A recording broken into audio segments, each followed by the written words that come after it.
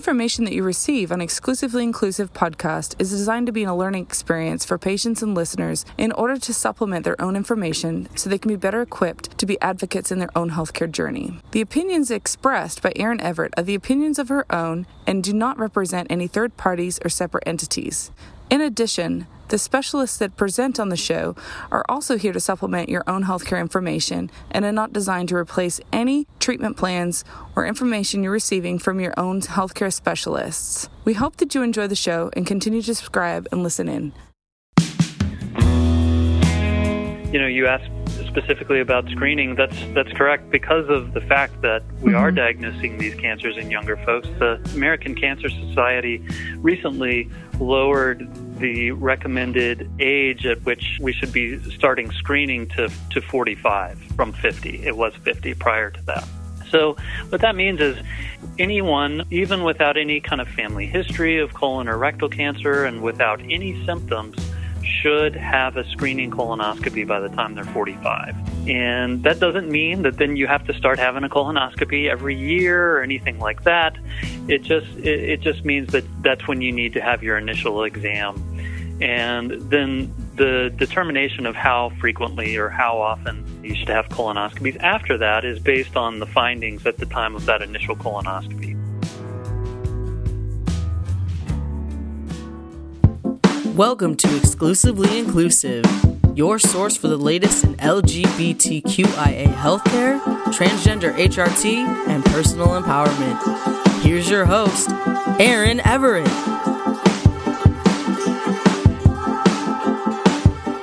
Hey everybody, welcome back to Exclusively Inclusive. I'm your host, Erin Everett, nurse practitioner. On today's episode, I'm really excited to introduce you to Dr. Joseph Moreno. Dr. Joseph Moreno is a board-certified colorectal surgeon who was raised here actually in East Cobb, Georgia. He graduated from Berry College in 1999 and then went on to medical school at Emory University in 2003. He completed his general surgery residency at the University of California, San Diego. Dr. Moreno completed his fellowship in colon and rectal surgery at the Cleveland Clinic in Florida. Dr. Moreno practices all aspects of colon and rectal surgery. However, on today's episode, we're super excited to talk to him about anal fissures, hemorrhoids, anal HPV treatment, prevention, and surveillance, and also screening colonoscopies and colorectal cancers. I met Dr. Moreno several years ago when I was working with him at the GI lab at Piedmont Hospital. He's a phenomenal person. He cares greatly about his patients, and it's very interesting to see him and talk to him as a provider myself now, but also just to see that he's still continuing to provide excellent care and be a staunch advocate and a wonderful resource for not only his patients, but his colleagues. So without further ado, let me introduce you to Dr. Joseph Moreno. So tell us a little bit about yourself or a fun fact that maybe a lot of people don't know about you or something, interesting. Gotcha. Well, I grew up around Atlanta, so this is home. But then spent several years out in the promised land of Southern California and still somehow made it back here. So, I must really like it here. Yeah, right. Well, we're glad that you decided to come back. Yeah, no, it's good to be back. Good to be back. Excellent. So, just for our listeners, we're going to be talking about a couple of different things today. But I think one of the things that you and I discussed would be most important to touch on first was anal HPV and kind of its diagnosis, its surveillance, and what it even is. Not everybody has condylomas associated with it, but I think that would be a great discussion to start with.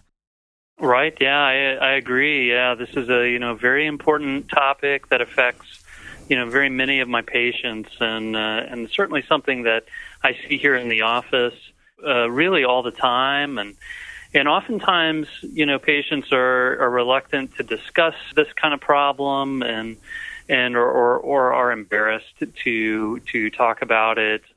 And I try to reassure folks that once again this is something that's actually quite common and certainly something that I see and take care of all the time, quite frequently. Yeah. And it doesn't just afflict men who have sex with men. Obviously, it can occur in all types of different demographics depending on your sexual practices and your exposures. And with that in mind, that's correct. Yeah, is your office administering any vaccines for that, the Gardasil vaccine? So great question. So we don't give the vaccines here, and part of the reason is, most patients tend to get that from their primary care provider. Correct. And as the specialists, we tend to see folks who have developed issues or problems related to HPV.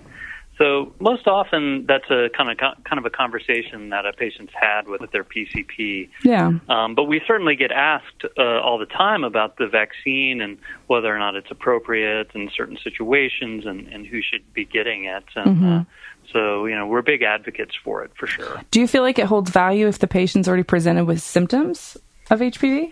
That's a really great question, and really one to which we don't, know the answer to definitively yet. I never discourage a patient from getting it because the vaccine is specifically, meant to help protect against, we'll say, more risky subtypes of HPV, and there are many different subtypes of the HPV virus. Correct. And some of them are more likely to cause problems than others. So my general feeling is that if the vaccine can still protect you against one of those subtypes that could be more risky and that you may not have, then it would be a good thing to do potentially. There's obviously some cost associated with getting the vaccine, and but otherwise very little risk. Yeah. That being said, however, specifically there's no good guideline to say that it's something that you should get once you've already developed issues related to HPV. Yeah, and I would agree with that. I mean, we often get asked the same question being in primary care and give a very similar answer. I mean, it's overall the risk is low. It's probably not going to hurt you if your insurance covers it or you can afford it. You may have some benefit to getting that. But yeah, like you said, there really is no real good guidelines on that, unfortunately. That's right. Yeah, and I know that from the most recent statement from our society, which is the American Society of Colon and Rectal Surgeons, does not specifically recommend giving the vaccine once symptoms or a diagnosis of HPV has been confirmed. But again, I think the answer is we really don't know whether or not someone is going to get some benefit from the vaccine. Yeah, absolutely. Well, that, being in mind, as a primary care provider, obviously I'm referring to you when I know a patient has symptoms of HPV. Either they've come in with complaints of anal bleeding or other different issues going on, sensitivities, or they've felt something, and so I've done an exam and I send them over your way. What can a patient kind of expect next once they land in your office? Sure. Well, once again, like I said, it's a very common thing that we see and evaluate all the time, myself and all of my partners here, and we do our very best to try to make sure that patients are as comfortable as possible, with what is certainly an uncomfortable thing, that they have kind of going on, and I try to reassure them that this is something that we deal with quite frequently, and while I understand that they're uncomfortable, it's certainly not something that they need to be uncomfortable around with us. And, we do examine that area, obviously the anal area, and we do have always a chaperone with us when we're doing the exam, and that's really for the comfort of the patient and the provider.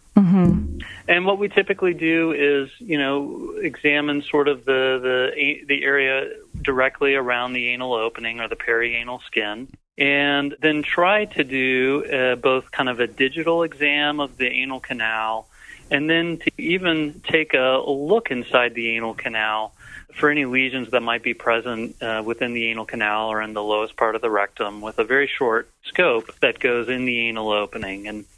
And I also try to reassure patients that I'm not going to do anything that's painful or too uncomfortable. So that if something is, then we will figure out a different way to get the information that we need. But that being said, for the large majority of patients, while the exam is certainly not, it may be a little uncomfortable, it's nothing that's painful or not tolerable. And also, I also always try to, tell patients before I do anything exactly what's going to happen, almost just like I did there. And so that there's no surprises. And the exam itself lasts, probably less than 2 minutes in the majority of cases. So is usually fairly straightforward. And patients do tolerate it very well afterwards. Okay. And so you say you've done an exam and you've identified a condyloma on the external skin. How does that differ from treatment for maybe a condyloma on the internal skin, on the internal flesh? Yeah, great question. If we see a condyloma or an anal wart externally, as opposed to being inside the anal canal, then that does open up some of our treatment options. Sometimes, if it's a very small lesion, that can be easily excised right in the office, right at the time of the visit, in a pretty straightforward and quick office procedure. Or we may consider alternatives to excision, such as using some topical ointment-type therapies that are also available. So, we really have a range of options available to us. I do think that particularly if this is a new diagnosis or something that someone has just recently noticed, I do like to obtain some pathology so that we have a sense of exactly what is going on there. And that way we've also confirmed the diagnosis. And so by that you mean just sending the tissue off to a different type of specialist to make sure there's nothing like precancerous, or if all the tissue is benign? That is correct. Yeah. Excellent. Yes, you got it. You got it right. Yeah. Okay. And then so from there, what kind of things are you doing to keep an eye on?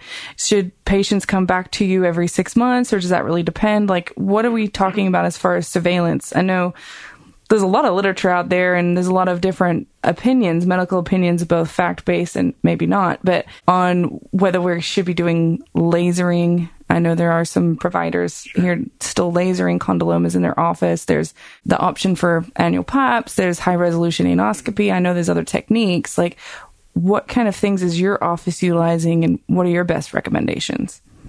Well, that's a great question. So, I think, and I try to tell folks as well, is that, the reason why we want to do something about these lesions, and the reason why we want to figure out whether or not there's any of these precancerous changes going on in these areas, is because we know that problems can develop associated with HPV, and even anal cancer is a risk with HPV, which is why we're, doing these procedures and doing this monitoring. So, what I tell folks is, look, we want to do something that's reasonable. And, we don't want to say, we'll see you back in 10 years and hopefully everything's been fine. And we also don't want to, make someone uncomfortable with having to come to the office very frequently and having super frequent exams or anything like that either. So I use a couple of different, kinds of findings to sort of guide my approach. And one is just, how extensive or how problematic have the HPV been for that patient? And then also, what degree of changes in the cells related to that HPV has been seen by the pathologist if we've taken biopsies in the past?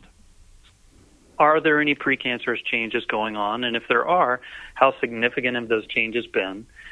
And I use all of those things to help guide our approach in monitoring the area. And for many, many patients, it could even be just a simple and quick exam, maybe even once a year. And then for others, if changes are more significant, then perhaps we look more frequently, maybe every 6 months or so, something like that. You mentioned anal pap smears, which I think are a great kind of adjunct in our ability to monitor that area. And I think in my practice, what I typically do is plan to do an anal pap test or pap smear at least on an annual basis. And sometimes that's not always true. If we've done recent biopsies, then there may not be, the need to do another pap smear, within a short time frame after that. But I want to make sure that at least on an annual basis, we've got some assessment of that anal area in terms of the cells, not just my visualization of the area, but in terms of the cells as well. And the anal pap smear is a great way to help us out with that. Awesome. And it's not that invasive, correct?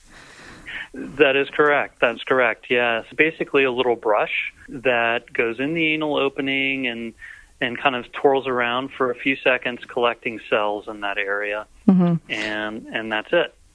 Great. So for patients, it's just something that they can do in a routine follow-up with you. It doesn't need to be in a procedural area. Absolutely. That's awesome. Right. Done right in the office and very quick, just really a part of the routine exam. That's correct. So I do have a lot of patients ask me about high-resolution anoscopy. They've either heard about it or one of their friends has had it done. So what's your stance as far as that? Is it better, the same as far as surveillance? Is it just kind of how when some provider picks their technique that they prefer? Right. No, high-resolution anoscopy is definitely another great technique that, we have in our ability to kind of monitor these areas and monitor for HPV-related changes. High-resolution anoscopy can also be done in an office setting and not require, a trip to the hospital or a special procedural area. And it's a bit more extensive than a typical office exam. And it's a procedure done with, a scope that goes into the anal opening, and then a special dye is applied to the cells in the area. And then essentially you have kind of a magnified view of that area through a special scope. And any cells or areas that appear abnormal are then biopsied right at the time of the procedure, done again right in the office. So it is also just yet another tool in our ability to continue to monitor that area for HPV-related changes. And, I think different providers do different techniques. And, I again think that the most important thing to do is to do something to keep an eye on that area. And, HRA or high-resolution anoscopy is yet another tool that also does, again, give us some pathology results so that we have, a better sense of what are the cells actually doing under a microscope. So yet another great tool. I think it's, again, sort of, all of these different kind of methods that I've mentioned all sort of work together to give us a good way to monitor things. Well, excellent. Well, thank you for that explanation. I think that clears up a lot of murkiness for a lot of listeners, because all these terms get flown around, but unless you actually have an established relationship with a colorectal provider, it's hard to sometimes know where to get your good information.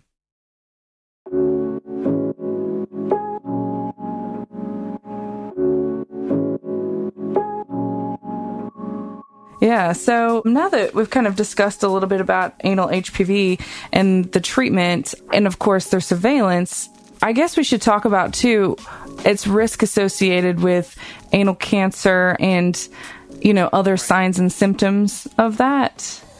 Sure. Yeah. Yeah, and that's, you kind of hit the nail right on the head is why are we doing anything about HPV in the first place? And that goes back to the risk of anal cancer. And so, one thing I try to reassure my patients with HPV is that anal cancer remains a rare GI cancer overall. So, there's a lot of cancers that we've talked about, and I'm sure that, people have heard about colon cancer, rectal cancer. And those colon and rectal cancer are different than anal cancer. And anal cancer is actually significantly less common than colon and rectal cancer. And so that being said, the incidence of anal cancer does seem to be increasing in the U.S. So it is important for us to keep an eye on and to monitor for this. So, you asked about kind of some risk factors for anal cancer, and probably the main risk factor for anal cancer is HPV infection. In fact, that kind of makes anal cancer an interesting cancer in that it's related to a virus, which is HPV. So despite that, certainly only a very small percentage of patients who have HPV in the anal area would ever develop anal cancer, which is the good news. Yeah, for sure. Yes. So that's why it's so important for us to kind of keep an eye on things down there. And as far as symptoms of anal cancer specifically, the most common symptoms are actually pain and bleeding. Mm-hmm. So certainly those symptoms need to be evaluated by a specialist to rule out more serious problems. I often tell patients, bleeding and pain down there are not a hemorrhoid until someone has looked and told you that it's not, and told you for sure. Because, I think, obviously there's commercials all over TV for hemorrhoid therapies and everybody's heard at least hemorrhoid, the term hemorrhoid, even though you may not know exactly what it is.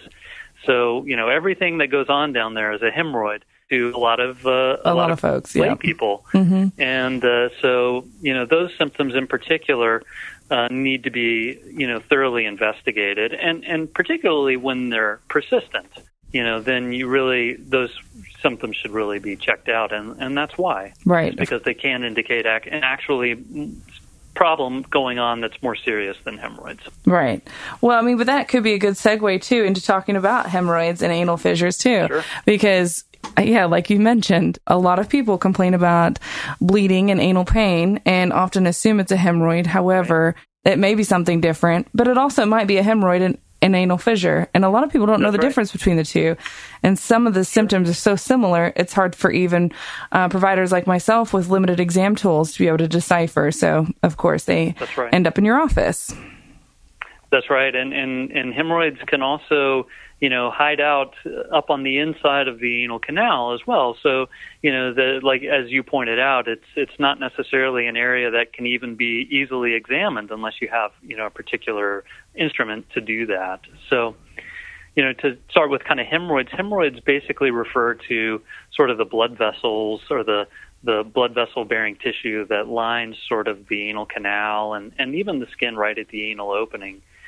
And at times, for whatever reason, sometimes that tissue can become a little more lax or a little puffy, and that area is lined really, particularly up on the inside of the anal canal, is lined really with the same kind of lining that lines your lower lip, let's say. Sort of a moist mucous membrane, not tough like skin. Right. So when that tissue gets a little puffy or a little enlarged, then it can very easily get irritated. So, that can result in bleeding and irritation or swelling in that area. And so that's oftentimes what folks are talking about when talking about internal hemorrhoids anyway. And then another issue, hemorrhoid related, that we see quite frequently is an external hemorrhoid that's become swollen because of essentially a blood clot that's developed in that hemorrhoid tissue externally. So, patients will often describe, kind of a lump that seems to be a little painful down there, almost like a little grape or a little olive. And oftentimes that's a hemorrhoid issue as well. Yeah.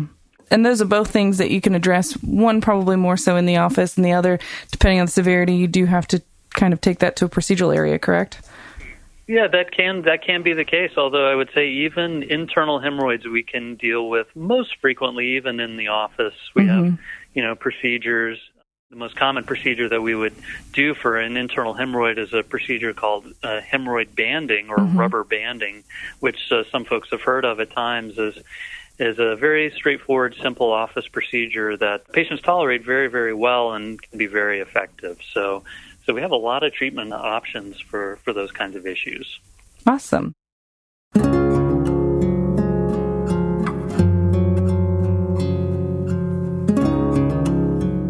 So the difference, too, between a hemorrhoid and an anal fissure, probably most, of course, we know the pathology behind it, but I guess for our listeners, if you wouldn't mind explaining that, and then how the treatment options there might differ. No, of course, yeah. So a fissure is a little bit different. A fissure is also something that can cause pain and bleeding and really more significantly pain typically. But a fissure is really like a tear that can develop right at the anal opening or the skin of the anal lining. And you can imagine that would be pretty painful. Right. And, it's just a really bad place to get a cut or a tear. Right. And there's really no way around it. Right. You have to go to the bathroom, and it can cause pretty significant discomfort. So, a fissure is treated a little bit differently. We have some good medical treatment. There's a particular ointment that we use to help fissures to heal. And then really kind of the most important thing in treating both fissures and hemorrhoids is trying to work to improve the consistency of the stool that's going by that area. That's very important for healing both of those problems. And the most common things that I tell patients to do are to make sure that they're drinking plenty of water and staying well hydrated during the day, and then getting a good fiber supplement like a Metamucil or Benefiber to really help that stool consistency to just be as perfect as possible for healing of that area. Yeah. And we do ultimately there is an operation there, like as you mentioned, procedural areas. There are operations, of course, for patients for both fissures and hemorrhoids, which we do quite frequently. They're both outpatient type procedures, but we find that a great deal of our patients with these issues we can even manage without operations. But certainly those patients who have more severe conditions of both severe hemorrhoids or a severe fissure can greatly benefit from surgical treatment of that area as well. Yeah, absolutely. Well, that's really great information. I think that clears it up for a lot of people. And it's nice sometimes just for other people to hear it being so openly talked about so that they feel less uncomfortable coming to you and speaking about it. Sure. So I think that alone is super helpful.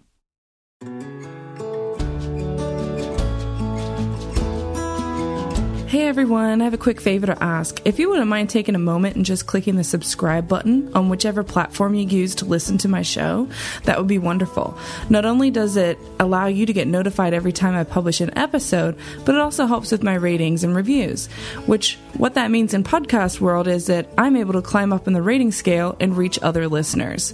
The whole reason why I started this show is to access people who needed the information. So please just go ahead and click subscribe, then we can all be happy and continue to listen to this good quality free information.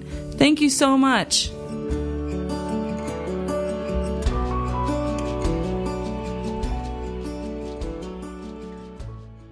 One other thing too that I wanted to talk to you about was, of course, colon cancer, colorectal cancers.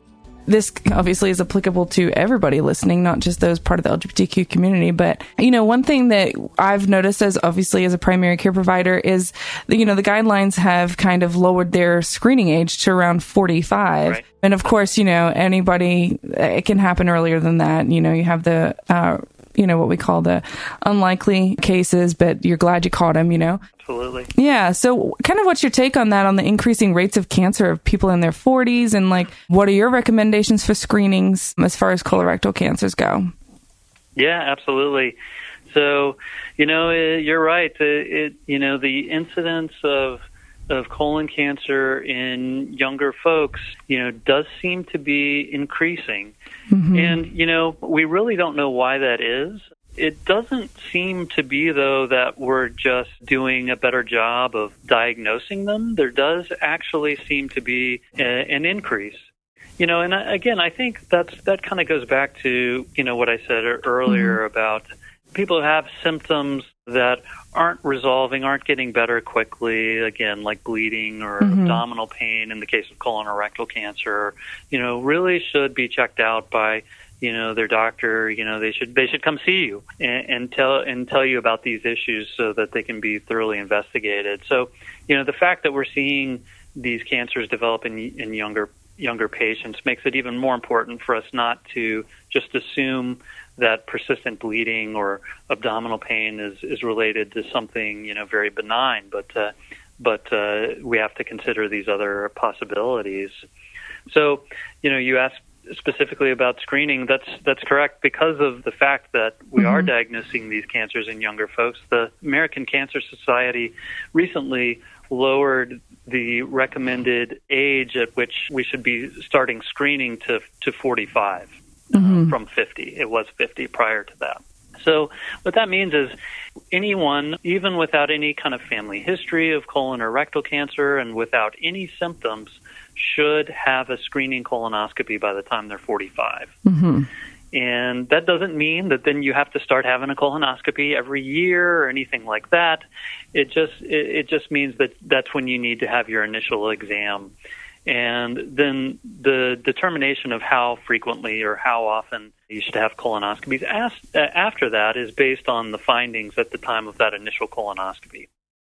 So for most folks, it's something that needs to be done every 5 to 10 years, depending on the findings at the time. Mm-hmm. So that's what I tell my patients as well, and those are certainly the guidelines that I follow. Mm-hmm. There are patients who maybe patients who have a history of colon or rectal cancer and their mother or father or sibling, or patients who have had particular medical problems like ulcerative colitis, say, right, who need to start having colonoscopies even earlier than 45. Mm-hmm. But for the general population, that is the recommendation. Mm-hmm. And then also to kind of go to circle back again to the importance of thoroughly investigating persistent symptoms. We do colonoscopies, frequently on patients who are even younger than that, who we're seeing for these problems like ongoing rectal bleeding or other issues.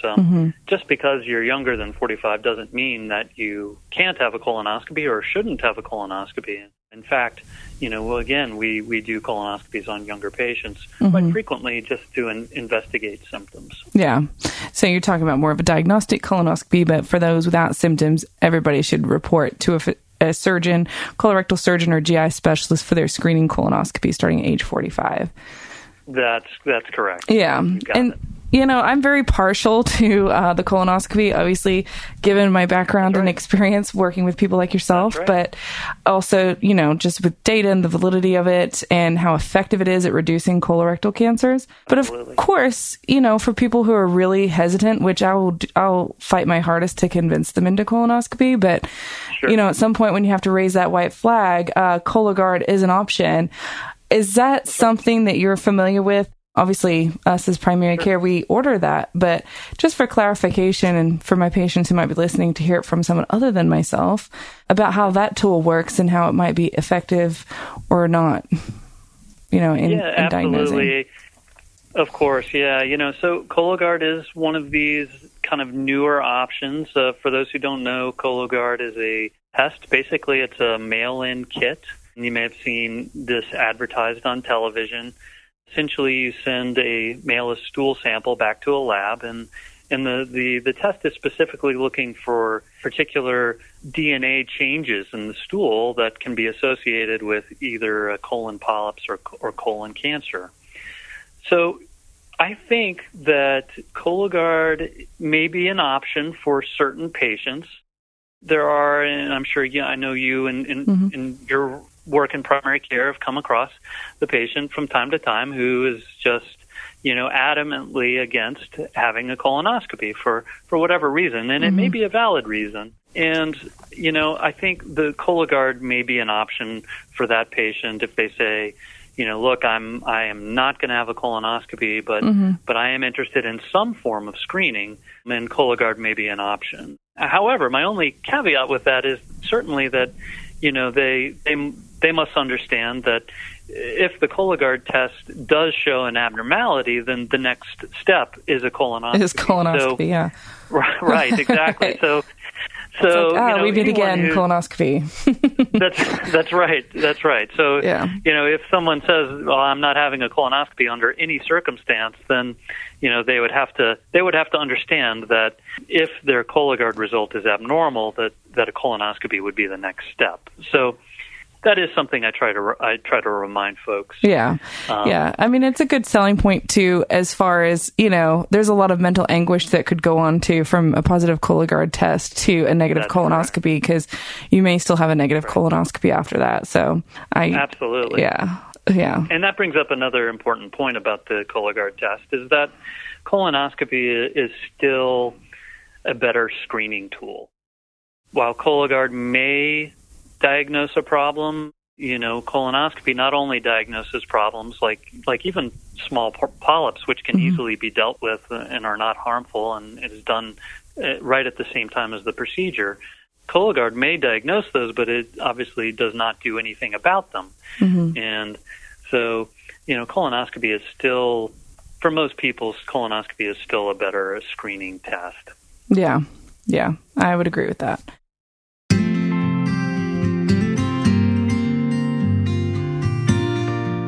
And so for patients who don't have any kind of anal concerns or, anal rectal complaints or abdominal pain or anything like that, it's still reasonable for them to come and seek out a colorectal surgeon like yourself for a screening colonoscopy. Is that correct? Yes, absolutely. We do our share of screening colonoscopies and are always happy to do so. Okay. So you don't have to be having a medical complaint to be able to see a colorectal surgeon. You can get your screening done with you, which is excellent. Yes, that's correct. Yeah. And then, correct. If a patient was to have a polyp that was not able to be removed via colonoscopy or some other issue, or unfortunately diagnosed with a colorectal cancer, what is your role in their care after that colonoscopy? Sure, yeah. So for patients like you mentioned who, let's say, maybe have a larger colon polyp that can't be easily dealt with by colonoscopy alone, or who may have unfortunately been diagnosed with a colon cancer, then oftentimes the next step in treatment is to have surgery to remove that section of the colon that either has that large polyp or cancer inside. So, certainly that is something that I do quite frequently, and I'm very involved in that type of care. And surgery has the chance to be curative for those problems. So obviously that's one of the great parts of the job, is to be able to help somebody out like that with a serious issue, even to cure it. Yeah, I'm sure that's incredible. Yeah, and especially, too, I think for continuity of care, it's also a great option to be able to start the process with the procedurist doing the colonoscopy and also finish, if you unlikely have to get surgery, with the same person who is doing your procedure is really nice. Right. Yeah. That's right. That's something that we can offer them. Yeah, absolutely. And so then, we've talked about kind of ways to diagnose and treat, but do you have any expert opinions on colon cancer prevention? That's a really great question as well. So, colon cancer tends to be associated with what we call kind of a Western diet, which is, a diet that's lower in fiber and higher in fat and proteins. So, again, I think one of the most important things that we can do for a lot of reasons is try to eat at least a well-balanced diet. Make sure you get your greens and maybe even taking a fiber supplement might help as well. I think that's probably the most important thing to do. Unfortunately, there's no one thing that we can tell folks that if they avoid, their risk will be zero. But I think, also we know that, smoking is certainly associated with an increased risk. Obesity may be as well. That's a little less certain. But, I think we gotta, generally try to eat a healthy diet, get some fiber in your diet. Taking a good fiber supplement every day is probably a good idea. It may help you to avoid some of those other anal complaints as well, like hemorrhoids and fissures. So you don't have any strong opinions then on like red meat or anything? Because a lot of people ask me about that, and I've found the data to be somewhat unclear, but aside from, of course, avoiding sodium nitrates and nitrates. But no, I do think that, again, we know that in sort of a Western society where we tend to eat a lot more red meat than, say, kind of the Eastern world, if you will, that the rates of colon cancer are higher. So, there probably is some connection with that. I try to tell folks all the time, though, that probably having a steak for every meal is probably not the best thing to do. And there may be a lot of health reasons for that, not just colon cancer risk. But certainly having a steak now and again is, at least in the majority of circumstances, isn't going to dramatically increase your risk individually.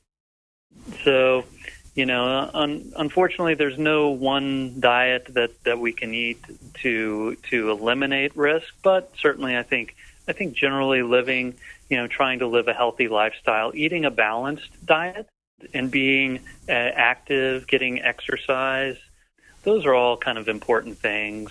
Avoiding things like smoking, which we know increases all kinds of cancer risk. Right. Those are probably the most important things that you can do. Yeah, and of course, we're preaching about those lifestyle aspects to prevent all kinds of different diseases, including, diabetes and heart disease. So, even more motivation to do it for your colon health. Cancer world. Right. Yeah, but it makes sense, it does. It makes complete sense. Right. Especially having a high fiber diet to keep things moving and out of your system so it can't sit there for too long. That's right. Yeah. Excellent. That's right. That may be protective as well. That's exactly right. Yeah. Yeah. Unfortunately, I wish we had more solid answers, but, these things. Right. Yeah. I mean, I still to this day, I'm like, why? Why do people in their 30s get these horrific colon cancers that aren't genetically linked? I guess, for the most part, we'll never know. Yeah. Well, I call those the lightning strikes. You know? I mean, those are the ones you're walking outside on a clear day and get struck by lightning. I mean, there's no good answer. I mean, I think, very oftentimes it's a single mistake in replication of a cell and one single cell in the colon, and that just becomes propagated, and those are the ones that we don't have a great answer for often. And very difficult to kind of handle. Yeah, for sure. Do you have anything else you wanted to chat about, or any final comments or topics that you wanted to make sure we included? I think we've covered a good broad range of topics here. I think my messages would be, again, is don't ignore symptoms. Don't assume that something going on is something like a hemorrhoid until it's actually been checked out by either your primary care provider or a specialist. And remember to get your screening colonoscopies done as needed. That's very important as well, of course. And, also remember that these kinds of issues, while, nobody enjoys necessarily talking about them, especially when it's something that's going on with you, we see these problems and we deal with these problems literally on a daily basis. Right. And, we're more than happy to help out with these kinds of issues. And we want patients to feel very comfortable discussing these issues, with us. And we try to work as hard as we can to make people feel that way. And we feel like we do a good job of that here. So, I just, want people to get things checked out, even if they're uncomfortable in the area, and make sure everything is doing well.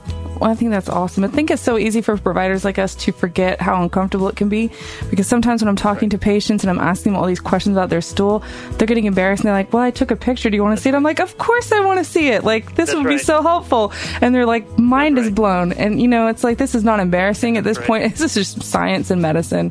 So, and I can attest to your ability to make patients feel comfortable and your amazing bedside manner, to not which you practice, but also others in your group. So you're a valuable resource to Atlanta and my patients and Dr. Smitty's patients, and we're lucky to have you. So I really appreciate you taking the time coming on the show. It's really important to us. Well, thank you so much for saying that. That's very, very kind of you, and congratulations on this fabulous podcast. Thank you. It's so nice. No, it's so nice to see and provide a lot of great resources for your patients, and it's been my pleasure knowing you all. Okay, all right. Thank you so much. Remember, everybody, stay fierce and live your truth.